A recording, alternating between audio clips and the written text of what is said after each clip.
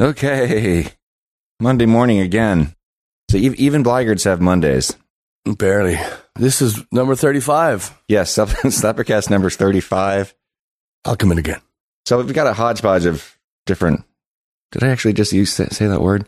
Hodgepodge. Looks like you did. We've got a bunch of different topics that we may touch on today, since we don't have any one thing. Hodgepodge is what I call my tank top. Yeah. I'm wearing a belly tee, in case you're wondering. Yeah. It's purple. That's why I'm so flustered right now. See? my third nipple is... Yeah. So, Patrick, you recently bought or acquired a new device, well, newish device with which to record. That sounds like stolen. Demos. I paid for it. It's a Boss BR1180. A Boss, okay. It's a digital recorder, multi-track digital recorder, which means you can record something and then record something else and then record something else and then mix that down to one track and then keep, essentially it's a never-ending layer. Of course, I'm bored after the first track, and so usually so are the listener. So this is the second one of those you've owned. Second machine I bought, but first one I bought was used, and because I needed something, I needed it quick, and I was at Rockin' Robin, which is a landmark, Houston store. We've talked about that before. It's right across the street from Cactus. Do not visit one without the other, and get yourself an Amy's ice cream after you're done. But yes, I'm not telling you what to do. I'm just telling you how to live your life. Yeah. So Rockin' Robin had it, and bought it, and it also has a CD burner built into it, so you can record the stuff. And of course, I never used it. Oh, actually, that one didn't work. That one, but so I'd recorded a lot of riffs and a lot of song ideas on this old machine, and then one day it decided to lock up on me, and just everything was trapped then on the hard drive in this old machine. So I lost a bunch of. There may still be salvageable. I know that. Yeah, just have to figure out how to get it out. I've thrown it repeatedly against the wall, so it hasn't exited the machine yet. So I remember in the past of you flipping through stuff on there. I mean, you did all the demos for standards. Yes, for on that machine, and there were a lot of rehearsals from the original lineup, song ideas and stuff we were working on back in the day. Yep. Just by way of example, but then you didn't for a long time. You weren't using it, right? Did you? Was it when you started? When you discovered it wasn't working right, or had it been kind of on the shelf for a while, or did it just suddenly stop working? I don't know why I stopped using it. That's a good question. I don't know why I stopped using it, but then when I reacquainted myself with it and started putting the stuff again, it also has a built-in drum machine. So you can, and it's got about, I want to say about 30, maybe 40 different patches, and it'll play different kinds of reggae. It's not like a Casio keyboard where it says, the bossa nova or the, these beats you can absolutely never use, and they sound like, it sounds like cats knocking stuff off a table. It's just not very good. But this Boss machine, it has decent sounding drums in it, so you're able to program. You can program the drums to do what you want, which I never got into. I don't care. I like to hit the button and let it go. And so you can kind of set the tempo and the feel of the song that you want, and then record it, and then record melody parts over it. Mm-hmm. So it's just incredible for song ideas and putting riffs down, and and even working on guitar solos. I'll record the rhythm part and put the other part over. Or if I'm writing an original, I put the,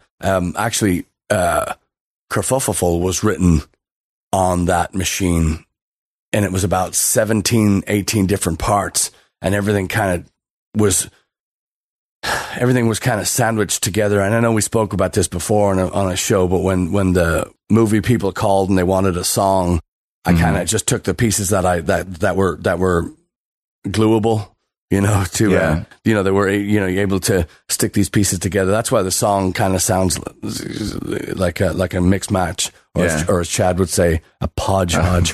I'm just kidding. But, so it's very, very, helpful in that regard, and able to sandwich stuff together and And I like to do the have a completely different section in a song just to have it drop out, which is it's interesting for me, but it's not fun when you're dancing. It's like, hey, wait a minute. So you a long time ago too, you gave me a 4-track recorder, a Tascam that you had. Remember where did that come from? It came from a company called Tascam.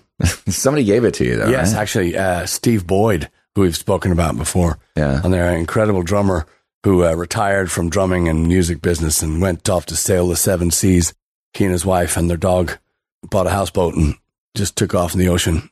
So yeah, he was getting rid of all his stuff, and he gave me a bunch of gear. Yeah, and it worked really well. I mean, it was great. It was good stuff. It was, it was just he had enough of it. He was the when I put my first band On the Dole together. I remember he said to me, he said, "Are you sure you want to do this?" And I looked at him, I was like, "Are you crazy? Why would you not want to do this?"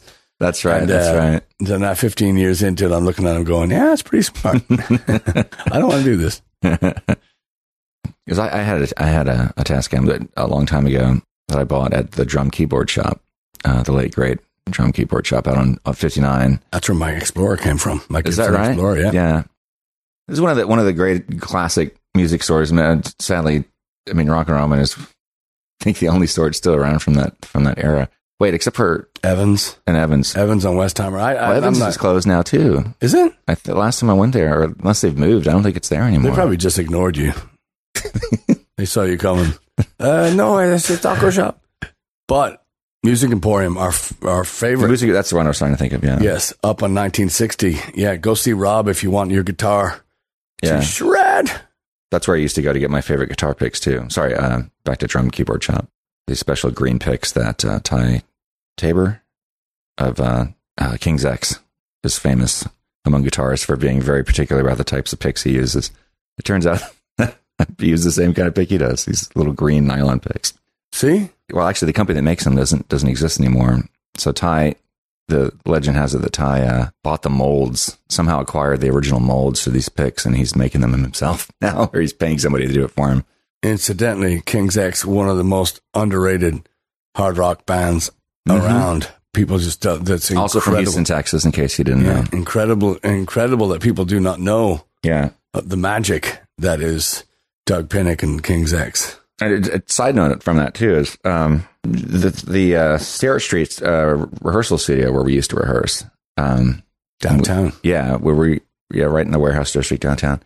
We acquired that space when James Edwards of Moses Guest was our drummer back in 2007, and it was the rehearsal space for Moses Guest as well. And then we took over the lease briefly before letting that space go. That space actually got, even though it was on the second floor, it got flooded during the Hurricane Ike. Total side note there. But that was the second time that I was in that space, because when that studio first opened, it was early 90s. And after my band The Change broke up, my friend Dwight and I and Rob, the bass player, 3 of us from The Change, started a new band. And we're rehearsing out of that space right when it was just freshly open. It was still relatively clean, fresh smell of paint and everything. And right next door to us was King's X, which was a trip. I didn't know anything about them at the time, except you used to see Doug Pinnick around town. Doug was the bass player. Had this, and he was hard. Yeah, he was hard to miss because he had this massive mohawk back in those days, and this tall, 6.5 foot tall dude with this massive mohawk. You used to see him everywhere. I mean, he would be at Fitzgerald's, he'd be at Rudyard's, he'd be just all over. And but they were the resident band at a pub that doesn't exist anymore. The building doesn't exist anymore, called the Ale House on West Alabama near Kirby. Kim Elson, Ale House. That's the place we were talking about. My next door neighbor, Kim. Is that right? We were having coffee the other morning. Could not think of the Ale House. The little house, it was a house, 2-story house. Yeah. Kim Elson and Kim. Now here's a side note for you. Kim walked past me this morning and he kicked me. He thought I was dead. I was just taking a nap on the sidewalk. But he said, "Is this Slappercast number 35?" So Kim in Houston, Texas, is listening, and he did. He said that this very morning. So Talking about the Ale House? Yeah, and the Ale House was 2 weeks ago. Oh. So you might remember back in August we were talking about a new turntable I got for my birthday. Yeah. Well, Kim is planning on moving because he doesn't like his. That's right. He doesn't like his neighbors, and he gave me this huge box of records of LPs. Wonderful collection too. And yeah, just I'm not even a fraction of the way through it. I've listened to a few a few of the records that came off the top, but I moved a few of them to the top as suggestions. They're still sitting there. I see. No, I've listened to them. Yeah, but that's I've got. I mean, there's. Was that Stunner I'm going to guess 200. Was that Stunner Smilson on the top there? Yeah, if you speak clearly, I'll be able to see what you're saying. Schmilson. Yeah, that's the name of the album. Yeah. So he gave me a bunch of records and just wonderful one. They've found a new home and they're very happy here. And Kim, I can't put into words how grateful I am. Just a box of just fantastic records. Yeah, that's so cool. Yeah. And it's just, like he said, it's nice knowing that they're being played instead of sitting in a box. And, and the other thing he said to me, he texted me that day, I took him over here and he said, I hope they're in good condition. I mean, these things are in pristine condition. There's not a scratch on them. Yeah, they really are. So he really took great care of them. The sleeves look great and there's not a scratch on the records or anything. So Kim, thank you. And also, and he won't want me to tell you this, but since I got a big mouth, I'll tell you this. He had a beautiful Yamaha guitar in his closet and he wanted rid of it. But he wanted it to go to somebody, preferably a beginner, somebody maybe even a low income family. So I fixed it up, put some strings on it and, tuned it up and got it. And my sister, who works for the police department in Pasadena, but she in his name donated it to the Children's Center at Chimney Rock. So it's going to live there now. Cool. Thanks to Kim. And the thing sounds fantastic. I took it out of the box and it was just, it hadn't been played in a long time, but the sound off of it, just really, really warm, rich sound. It's a Yamaha. I want to say it's a G3 100 or something, which again, I'm not a gearhead. I'm just, but it sounded so rich and so, it nearly sounded like to me, like one of those old Martins, but just great sounding guitar. And, I polished it up and just strings on it and just, it sounds fantastic. So Kim, you're a gem. We're just, we thank you. So yeah, that's really cool. Did you ever play, did like On the Dole or any of the early incarnations of your bands play at the Ale House? No, the Ale House was dead and buried by the time I even picked up a guitar. I mean, that was gone. Yeah. Well, I did go, I'm trying to think. I guess it was, I guess it must have been pretty early. Yeah. Yeah. I moved when I moved back to Houston from New York in late 99. I started hanging out with Matt Hammond, drummer Matt Hammond, a lot as I ran into him.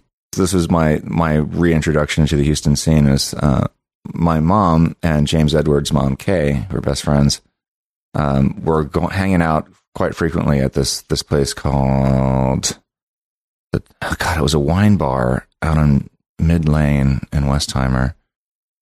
And I can't for the life of me remember the name of it. It was Hooters? No, you and I went there once Good because it was still there in the early 2000s because Ben Bell played some shows there. Oh, yeah. I know exactly. Yeah. I would. The Vintage Bar. I think that was what it was called. Anyway, John Egan at the time had a regular, I think a Wednesday night thing there. And he was always gigging there anyway, but he had an open mic thing there on Wednesdays. So I just happened to go there with my mom and Kay one night, shortly after I moved home. And that's when I met John first time. And then I got reacquainted with Matt Hammond, who is a pro drummer and producer now. He was pro back then too, but he had just been touring at the time. He had been living in New York for a little bit. And he was actually the touring drummer with Bob Mould of Husker Du for a while there. But back in the early 90s, late 80s, he was in a band called Nothing in Return, local Houston band.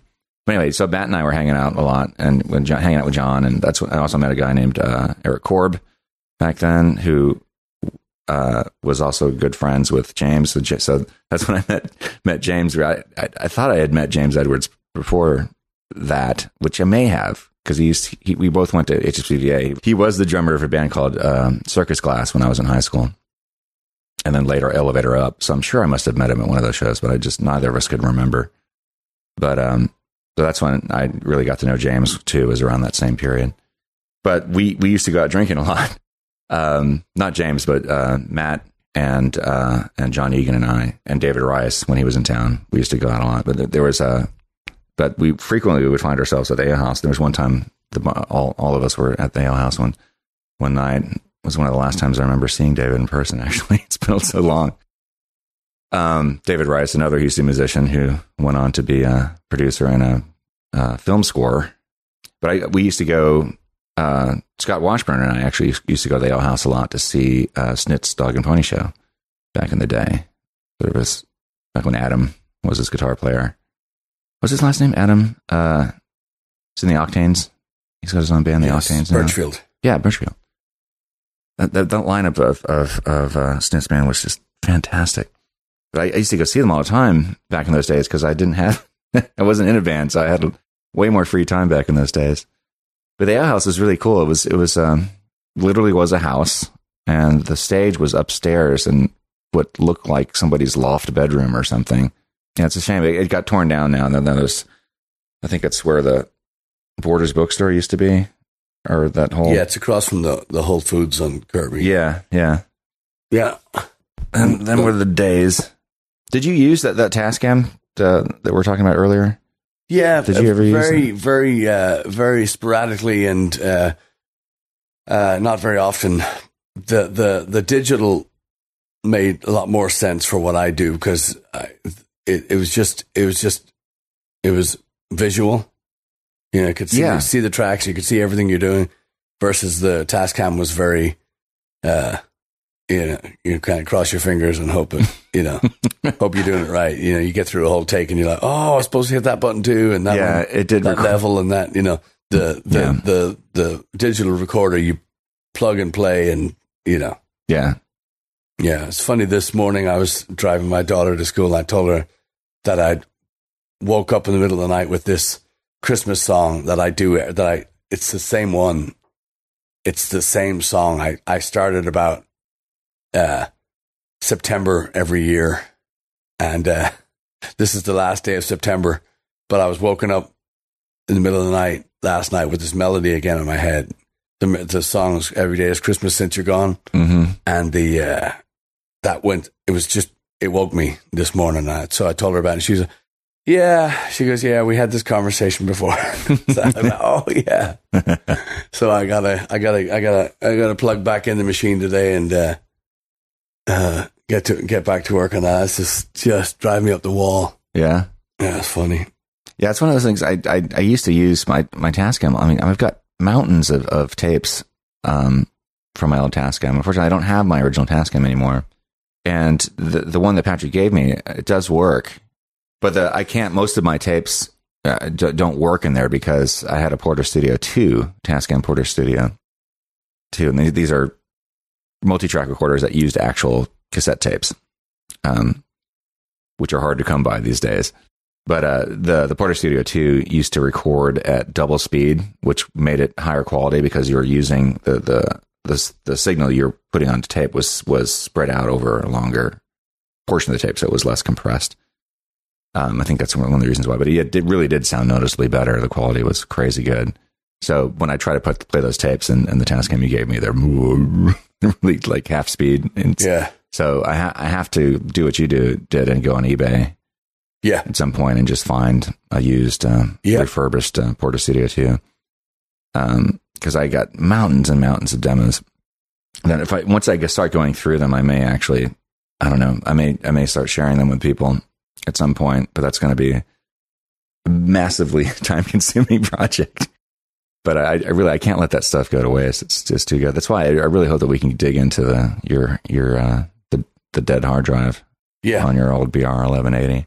because I know there's some cool stuff in there, unless it's gotten overwritten or something. But from those early Blaggards days, but there is something about because I found, and this is just bad discipline too, and falling out of the habit, but having that tool, I mean, it was something nice about, even though, the Tascam, the cassette multi-track was definitely way more complicated to use than the BR1180. I think, like you say, you just push a couple buttons and you can record on that thing. Yeah, with the Tascam, you had to really know what you were doing. Yeah, especially if you're trying to like bump down tracks and things like that, which isn't necessary with yours because it's digital, I guess, right? Yeah. But there was something much more immediate, because that's the only thing that device was for. I can record demos, and I have recorded demos on my laptop, but I don't often think of it that way, because it's so weird that it's like our phones now, they serve so many different purposes. And there's something, I think, valuable about having a tool that just does one thing. Something about that, for at least for us old timers, I think maybe fosters productivity a little better. You know what I mean? Does that make sense? Yeah. I never think to turn my phone on. I always remember, most of the time, remember to turn my phone off when we get to a gig. I don't want the phone on. I don't want a text. I don't want to read an email or a social media. I'm there to do a job. So I turn my phone off. And a couple of times I've got burned by not having the phone on, but that's what my phone's for, is phone calls. Yeah. Right. And text now. But so I turn it off. Now, would it benefit having the phone on? Yes. Cause I could, just hit record and say, hey, order t-shirts, order, or book this date, or whatever. It would be great to have it, but no, I prefer to have it off, because I want I got to get set up, a lot of stuff to do, and make sure we get enough sound time to sound check and get. So in answer to your question, yes, everything is on that phone. There's hundreds of millions of dollars worth of gear inside that phone. So yes, you can do a voice memo, you put stuff on your calendar, you can have an app to remind you to put stuff on your app and remind you to, yeah, it's just absurd. Yes, there's so much stuff on it, and the quality of the stuff, because I know that in rehearsals you've recorded the rehearsals and then been able to just email it to us, and there's something that's still so amazing about that. But do we use it? No, very rarely. Yeah. So it's so that's what I mean. That's what I agree with you. It's so weird that it's so much easier to be creative and to be productive now, but it's like I feel like I take it way too much for granted. Like it's just too easy for some reason. I don't know. It's so strange. It's the same thing with the way that I listen to music now too. That coming back again to vinyl. And the way that we used to consume music when we were kids compared to now. I remember when the digital revolution, whatever you want to call it, started, and MP3s were starting to become a thing, and back in the Napster days, and looking ahead to, it was pretty easy to see where we were headed at that point, although the music industry was slow to pick up on that.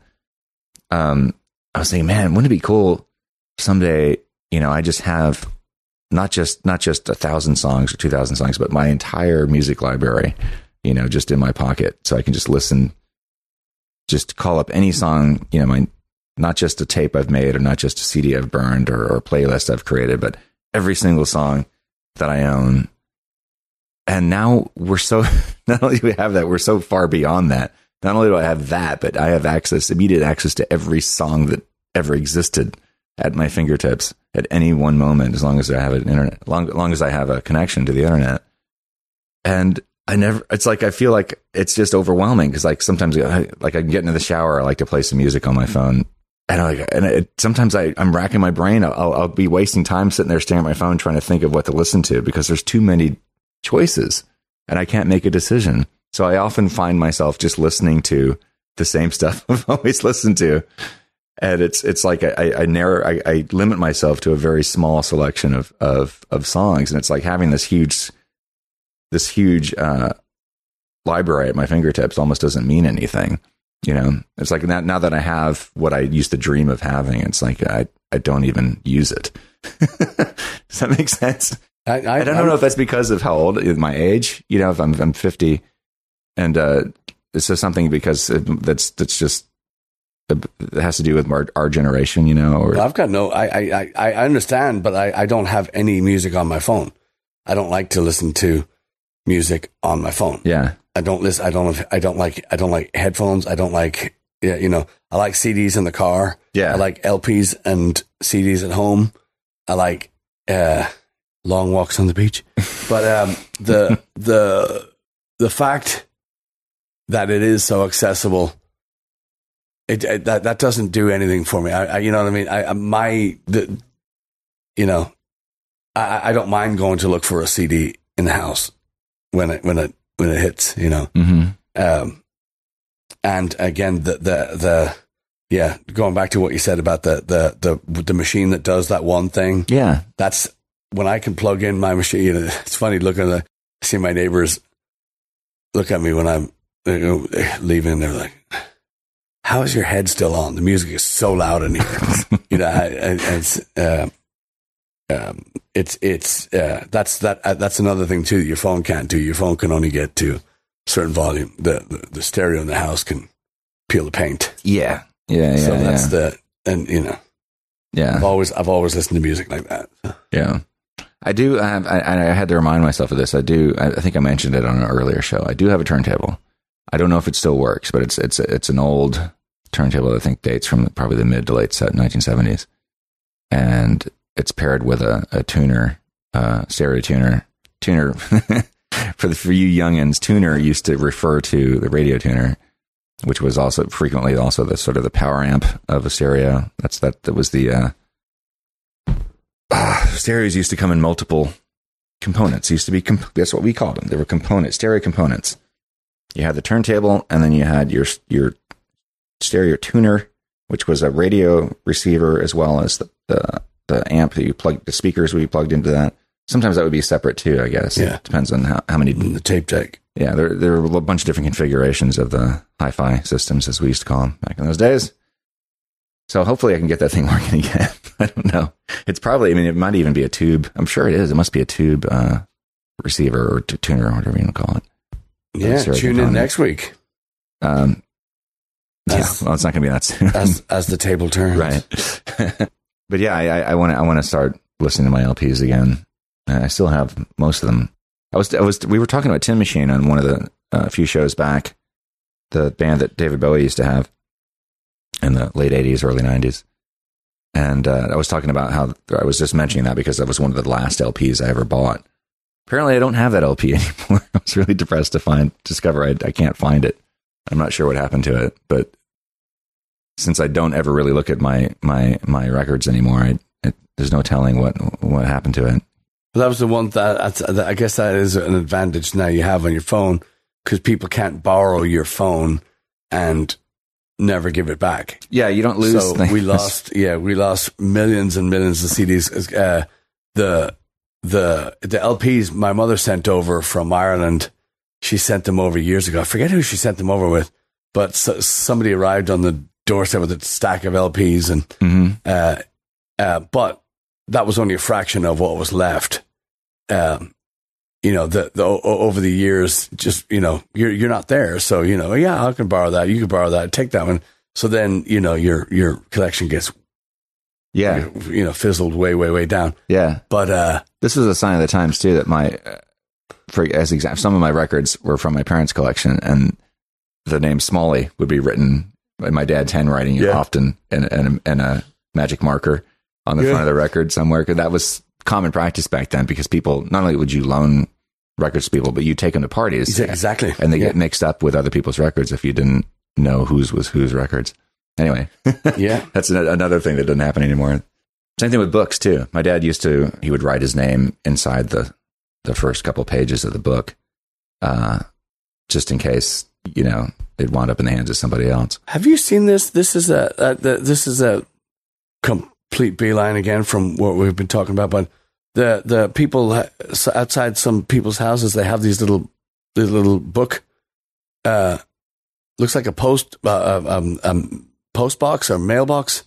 They have these things out there, and there's books in them. Oh yeah, and it looks like they're putting them out there for people to just take or I've seen those things where they have that outside Black Hole coffee shop. Yeah. Is that an exchange thing or is that? I think so. Yeah, I'm not sure. I'm not sure what you call that, but yeah, it's like take a book, leave a book type of thing. Huh. Yeah, it is cool that people are still doing that. That's another thing too. I am so, I'm here lamenting how the digital age has rotted my brain, and I don't, I miss being able to listen to my LPs, but I have an LP player and I don't use it. I used to read books. I used to actually hold books in my hand and read books. And now, because it's so easy to just read things on the internet, I don't read books anymore. I feel horrible about that. It just seems like with everything that is going on, it just seems like I never have. Sitting down and just reading a book feels like a luxury to me now, where I always feel like there's something else I'm supposed to be doing. Because this laptop here, which I love this machine. So we're recording the podcast on right now using a multi-track program called Adobe Audition. This thing serves so many different purposes. It's not just recording the podcast. I can record demos on it if I wanted to do that. Obviously I do all the work that I do for the band is done in this thing, but it's just overwhelming sometimes. I mean, all the time. I've completely lost my train of thought now. Yeah. You're saying how you want to, be able to sit down and read a book. However, you're being pulled in the direction of the computer and the phones and all that stuff. Because that's how I consume all of my news and everything now. So I think it's great though that I know this is, I'm sure I'm not the only person who's experienced this, but there are plenty of people who still read actual books. Many of whom are far younger than I am, which I think is really cool. But I'm hoping to be able to shake myself out of this at some point. So I do miss that, just reading, and not doing anything else, just reading. Yeah. I'm never just doing one thing anymore. I mean, it even requires a tremendous amount of concentration just to watch like a movie on TV or something like that. I'm just going to watch the movie. I'm not going to mess around on Twitter and Instagram at the same time. You know what I mean? Yeah, I don't watch TV for that reason. I don't turn it on. I just don't. If I want to listen to a podcast, I'll put it on. If it's on YouTube, I'll put it on the TV. But there's no picture. It's just the sound coming out of the thing. So it's just This is Monday. This is the day before Slappercast 35. You should just set yourself an hour aside today and start today. Yeah. Now, I want to steer away from that again and just magical weekend. Some days you just, you just wake up and you're like, oh God, that was miserable. That was terrible. I'm going to tell you something. T-Bone Tom's on Thursday. Mm-hmm. A lot of people won't know. I spend as much time as I can outside. And we got out of the van on Thursday to set up at T-Bone Tom's, and it felt like no humidity in the air. It was hot outside. Sun was shining, gorgeous weather. Staff was bouncing around. But I'm telling you something, the humidity was gone. It felt amazing down there. Yeah. And the food was great as usual. The staff was in great form, and we had just a tremendous show with dancers and all kinds of stuff. Great fun. And I can't stress enough to you if you're a meat eater, how are the veggie burgers, by the way? At T-Bone's, they're good. They're good. Yeah. Yeah. I wouldn't touch them, but the trike and the armadillo eggs, that's the way to go. But that's me. But if you're a meat eater, I'm telling you something, that place is off the charts good. Not expensive. Just great family atmosphere. And, I love it. Anyway, that's one. Then, so we go in the van, then we do Friday, Saturday at Moe's in San Antonio. And if you're close to San Antonio, go see Chris and the crew over at Moe's, because I'm telling you, there was a bit of a shakeup in the staff, but they threw down for us on Friday and Saturday. They did it. They were tremendous. And like I said, you know, we did the grand opening a few months back, and there was a lot of transit. There always is. There's always you always notice when you go in and there's the grand opening, and it's just smiling faces, and everybody's tripping over each other to try to do everything at once. Well, then you go back a week later and you don't recognize anybody. It's the same thing. It's the same thing when you as a staff or punter, you know the staff is going to change up after the first couple of weeks, and the crowd will as well. I've opened many pub or sports bar or nightclub or whatever it was, Continental Club, whatever it is. I've opened up many of them. You never there's what I don't know. I'm sure it's every town, but there's what they call the Flash 500, and that's the crowd that shows up at the opening of the new event, okay. and they come out and they're the best dressed, and they're real the sparkly shiny people, you know, and you never see them again. Yeah. They never come back in the club because they're there to be seen, right. And that's it. Right. And you know, there's usually free stuff, and they're there for that. And it's and I'm, you know, because I've opened many of these places, I've opened a few places downtown, a couple of the trendy clubs, and you know, like some of the sports bars and Continental clubs, and you see that, and you know, I know who they are. You know, I know these faces because I've been around Houston for many years now. Mm-hmm. And so that was our first grand opening of a place in San Antonio. So again, kind of same thing. You know, the flash people were out and whatnot. Well, they're no longer there, and it's back to being it starts now to be a real pub. Yeah. And they brought in a manager from, he worked for a time in College Station, and he worked for a time in, I think he actually, his restaurant and bar training, was in Alabama, Chicago. He's from Chicago, but, this guy he's young, he's energetic, and he's really smart. Mm-hmm. Really, you know, just, he had a great grip of the place. Naturally, you know what I mean? Yeah. He's one of these people that just not just gracious, and just not everything that a bar manager should be, but also very, very stealth. You don't see him moving stuff around or doing things, but everything was kind of taken care of. And so this guy's going to be tremendous. And we have a really good relationship with all the Mo's that we play at. They're the staff are trying real hard, and the competition is growing because everybody's opening up brew pubs and these local bars, and you know it's a tough business.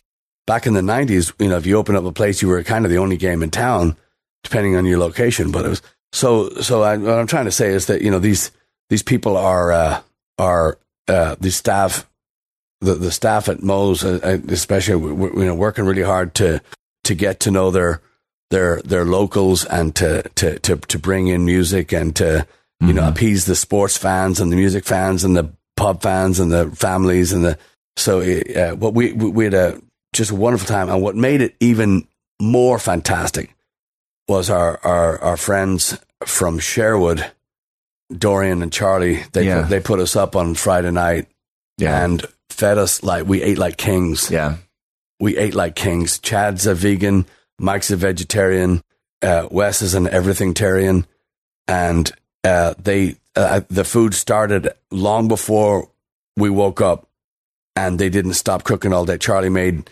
2 different kinds of bread, fresh bread from scratch. God, yeah. All kinds of stir fry veggie thing for Chad, and separate stuff then for Mike, and then separate stuff for me, and it never stopped. Mm-hmm. It just never stopped. It was we rolled out of there, literally rolled out of there late afternoon, and they couldn't. Dorian is from Spain. He's from Spain, and he's kind of short. He's about 6'4". You know, he's very He's roughly the same height as you. Isn't he? Yeah. And he's but when he says, come in, it's your home. he's not fucking around. Yeah. That's it. I mean, you don't, you know, he's just, they're so gracious. He and Charlie are so gracious. And so sorry, I'm just bubbling on, but they were there. That's our second time staying with them. Yeah. And you also have to remember too, it's outside of San Antonio. So you're looking out the back into the back garden and you're just watching deer. Yeah. And they were just walking by. Hey, how you doing? Yeah. Yeah. And it's, just absolutely fantastic. So we're spoiled rotten, and Charlie and Dorian just above and beyond. Yeah. So nice hanging out with them, but also wonderful talking with them too about Sherwood. We missed, due to schedule conflict, we missed one of our favorite gigs of the year.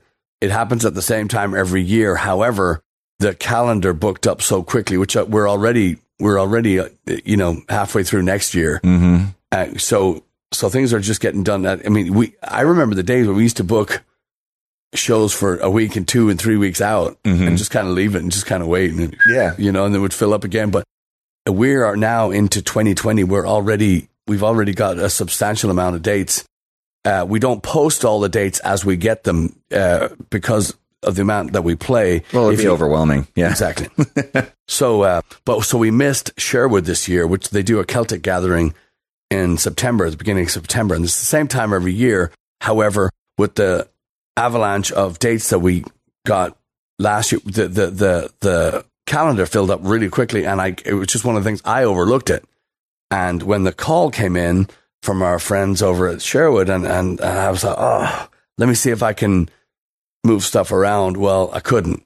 And there's just stuff that we just, September is big because everybody does their halfway to Paddy's Day stuff. And, and again, although it didn't happen this year, usually in September, the weather starts getting, you get your first or second cold front and it starts to get really pretty outside. Well, it's just stayed summer, and it's still summer outside now, as we speak.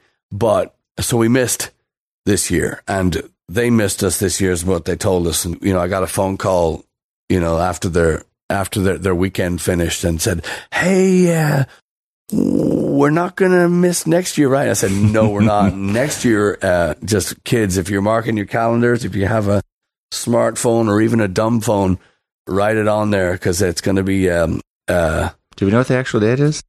Yes, but not off the top of my head. But I would just make plans to be there for the next year, because it's going to be their 10-year anniversary of their Celtic festival, and we have played every single one of them until this year. So that won't happen again, and we're gonna do something special for them next year. And I have something in mind, and it's not going to be Speedo Sherwood like I promised the first year. It's going to be something that people will actually enjoy. So we're going to have, again, Charlie and Dorian. We we can't thank them enough, and our friends at Moe's in San Antonio, that just above and beyond. Yeah, above and beyond. Just thanks to the crowd that were there too. We strong-armed our way back into another show or two this year, which we didn't have, but we juggled some stuff. So we're coming back to San Antonio because this was going to be our last show for the year. Yes, because we're booked solid. And now we're coming back on November 30th. Yes, the last Saturday of the month. Yes, so very, very happy about that. Yeah, I just added several different shows. I'm not awake.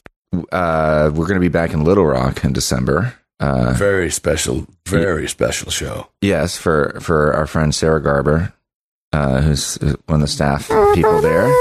Yeah, it's going to be her birthday.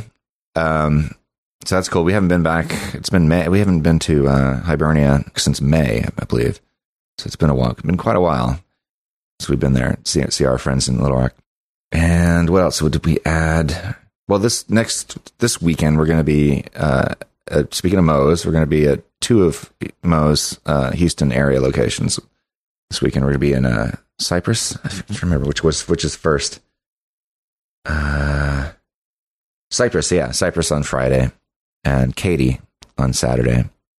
And check time. If you're coming to Katy, check the times because it may be a little. Actually, both of them might be a little earlier start, depending on the game schedule too. So we have we live in a place called Houston, Texas, where our baseball team is just fantastic and wonderful and champion caliber, and we don't have football here in Houston, so just don't even waste your time with that crap.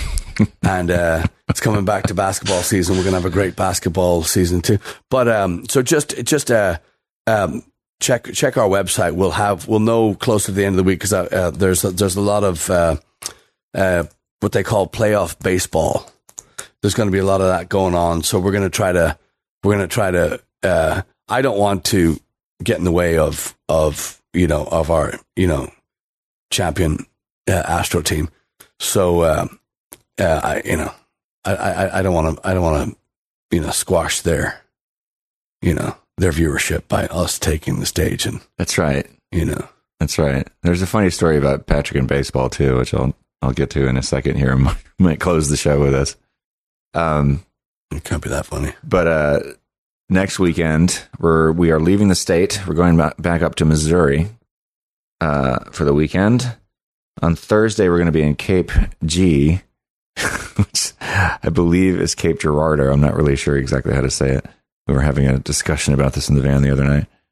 And why do they call it a cape? I'm trying to figure out how there's a cape in the middle of Missouri. Well, it's called Cape G-Spot. What they mean is it's for the people that can't pronounce Girardeau. Anyway, we're going to be there for an event called Rocktoberfest next Thursday. That's they just put an R in front. October 10th. Yeah. And then the next 3 days after that, October 11th, 12th, and 13th, we're going to be back in Weston, Missouri for Weston Irish Fest, which is quite likely my favorite time of the year. Every time I say that, though, I go, oh, wait, but there's this and there's that. But it's really a fantastic festival, which we always have a great time at. So I cannot wait for that weekend. It's going to be so much fun. Yeah, that's a festival where we've talked about before, where they bring bands in. The festival is big enough to where they can get just about anybody, and they keep bringing their favorites back because not only do the bands play well, but the bands play well together, and the camaraderie and the crack and the usually 9 out of 10 times the weather is perfect. We got a little bit of rain the last Sunday. We were there last time. Cold front came through, and it was just heaven. The Friday, Saturday, Sunday just got cold and rainy real fast. But this year it's going to be 100% all the way through. It's going to be gorgeous. Yeah. But just the reason why we enjoy going up there so much is not only the bands are fantastic. We really miss and look for. We miss them because we only get to see them once a year. So we always miss hanging out with these just wonderful musicians. But it's an ego-free weekend, which is crazy with these screaming orphans, which have enough talent on their own to they could even phone in their show, and I mean literally call in on a phone and put the phone to a microphone on the stage, and they could pacify the crowd because they're that talented. They're just they make me sick. There's Screaming Orphans, Barley Juice, and just and Bob Reeder, of course, and Damien McCarthy, and just the talent that comes to this show. I know I'm saying the same thing, but it all starts at the top. It all starts with Corey and Michael, the owners of the brewery. Yeah. And they treat everybody with not just respect and all that usual crap. They treat everybody as like a best friend. Yeah. And it's evident from the second you walk, and they the thing I didn't know until this, we've been doing this thing for years. The thing I didn't know was Weston's this tiny, it's a very, very, very small town just outside of Kansas City. Mm-hmm. And they all the locals in the village or the small town, whatever it is, I think they all get in for free, or they all get in for a massively discounted price or something, but they take care of their their town Yeah. first, and the musicians, and then there's volunteers. They have the volunteers that work the gate and the stuff like that. But everybody's just jumping over people to help you and to carry stuff and to do stuff, and it is and the sound guys too. That they got a monitor guy, and they got the main house sound guy, and then the guy down in the dungeon, and everybody is just. They're working as one in this thing. So it's no secret that it's one of our favorites, but it's very obvious why it would be your favorite time of the year, because it's yeah, for sure. I mean, we talked about all of us before, but it's just I'm just honored to be a part of it, and it feels like. As we've mentioned before, Michael Coakley is a musician himself. He's a classically trained opera singer and accordion player. But you just get the sense that you're part of this sort of curated experience that, Michael's like, I present to you, this roster of amazing talent, and somehow we got in there. And I just feel so, again, just so honored to be a part of it. And it's just a tremendous thrill to be sharing the bill with so many talented people. I know, and we're kidnapping Lori Valenti Buell. She's coming with us, and yes, Merch Maiden. She doesn't get a break, and then by the time we get back from that, she's got to repack and jump on the plane. We got to go to Ireland. She's coming. Yeah, that's coming up really soon, folks. Yeah, we're September, October, November. It's crazy busy, and we wouldn't change it for anything. It's just it's fantastic, and there might even be. I think Mary and Andy are driving up for the Weston. Are they? Festival? Oh, that's right. Yeah, and cool. That is Mike's in-laws. Yeah, Mike's mother and father-in-law. Mm-hmm. So they're driving up, but there also might be. And this would be a great spot for a drum roll. There may be a Nania sighting, and you've heard us talk about. You've heard of us talk about perhaps a Holland sighting. Yeah, we've been talking about the online store and new festivals and whatnot that we'll be doing. John and Sienna Nania might show up at Weston. So, it'll be another year that we get it's another reason outshined by somebody else. So, we're really looking forward to the festival. But that is going to be and I think Jamie and Erin might show up. I think Erin's thinking about whether she's going to bring Jamie or not, but they're going to show up, and I know Jay Holland's going to be there. I know for a fact he's going to be there because Kyle wants to go. Yes. And I want to hear Kate's Starburst song again. So yes, I know, rambling, but this is far too early in the morning. We love our Omaha friends, in case you didn't notice. Yes. So really quickly before we button this up, we were talking about sports earlier. When Patrick and I first met, when he was running an open mic at a pub called the Beverly Pub, we were talking about sports. And I'm sure I mentioned I don't really follow sports. And Patrick's like, yeah, me neither, except for basketball.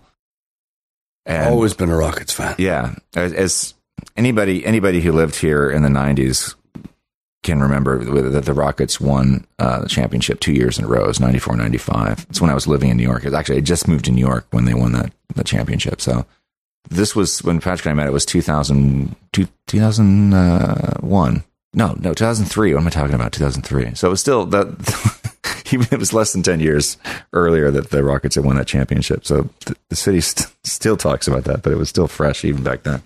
But Patrick has described this to other people himself, is that I witnessed what he calls his descent into baseball, because the Astros games were on that huge. There was this big projection TV, this old TV right next to what was the stage area in the pub, which is the front of the pub. It looks kind of like an apartment, the big wooden thing. It looked like a very small apartment, but it was behind us with this massive, grainy. The TV was always on. I mean, sometimes these days, like for example, when we were playing at Moe's, and San Antonio this weekend, we made an effort to get the TVs turned off while we're playing. Just a distraction for us as well as the audience to have those things on. But at Beverly Pub, we always left it on, no matter what was going on, especially if there was a game on.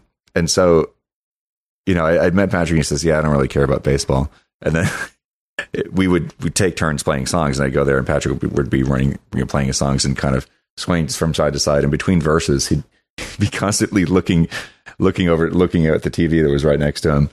And and it was just funny. And then gradually he got more and more engrossed in the season that was underway at that point. And you've ever since then, you've just been completely glued. Well, that was a strange time, because it was, I didn't know that I liked baseball. In fact, I would have told you that it's like watching farming on TV. I remember saying that, but I do recall it's just in my bones somewhere. I don't know where it came from, but I hated the Yankees. I just despised them. I didn't know anything about them. I just knew I didn't like that team. Yeah. And they were playing a team called the Marlins, who I thought was a goofy name. And so I started rooting for the Marlins, not knowing how the game was played. I didn't know the rules of baseball, but you kind of pick it up as you're playing for 4 hours in a smoky bar, and it's over your shoulder the whole time. And so I kind of picked up, and then just being a Houston fan, now just for the record, I do not like football to this day. Now, you can throw me in the middle of the field, you can put it on a TV, you can put it underwater, which probably belongs there, but I can't stand football. Just boring. Yeah. Now, American football we're talking about. Right. Soccer is a completely different thing. That's football. But then that's another story. Right. So, so that's what happened with baseball. And then if you get into it the way I did, being a Houston fan, our team was never anything to boast about, the Astros. And as it moved on and got later on in the, in the years, this team just started showing signs of brilliant, of course. And I went to a couple of games, and this is probably sacrilege to American listeners, but I prefer to watch it on a TV than go to a game. I can't stand the Jumbotron stuff, and and just the everybody, to me it's like a pantomime. It's a big, it just, but on the, we've always had good announcers. And speaking of baseball too, are the aforementioned Kim Elson, excuse me. He was a cameraman for the Rockets and that's right. The Astros for years. So I had this in this guy and his father, Gene, Kim's father, Gene, a legend in Astros baseball, by the way. Mm-hmm. And so as I got to know Kim, my neighbor, I would have these great. Kim is hysterical. He's a very, very dry sense of humor, and his resume is actually kind of extensive, in that he's owned bars, and he's been he's been a staple music scene for or the scene period in Houston forever, and just a fantastic character. But I would get to text back and forth even during the games while he's filming. So it was like a backstage kind of thing. So yeah, just a wealth of knowledge. And again, me coming in as a peanut gallery, you're not even high enough to be called a heckler, but just this, a grunt, just coming in and, now I'm a huge fan in that. Do I go to the game? No, just keep track of them, because we're always playing when they're playing. And but yeah, fantastic team, and just grit and talent and just wonderful. And the city, rallied behind them, because during when we got pummeled with Harvey, that was the year that the the Astros, they won the championship, and just a fantastic time to be in Houston. Yeah. Yeah. That was a magical night. Yeah. And, you can't, I have to, I'm definitely guilty of being a fair weather fan just because I'm not, and it's not because I don't care.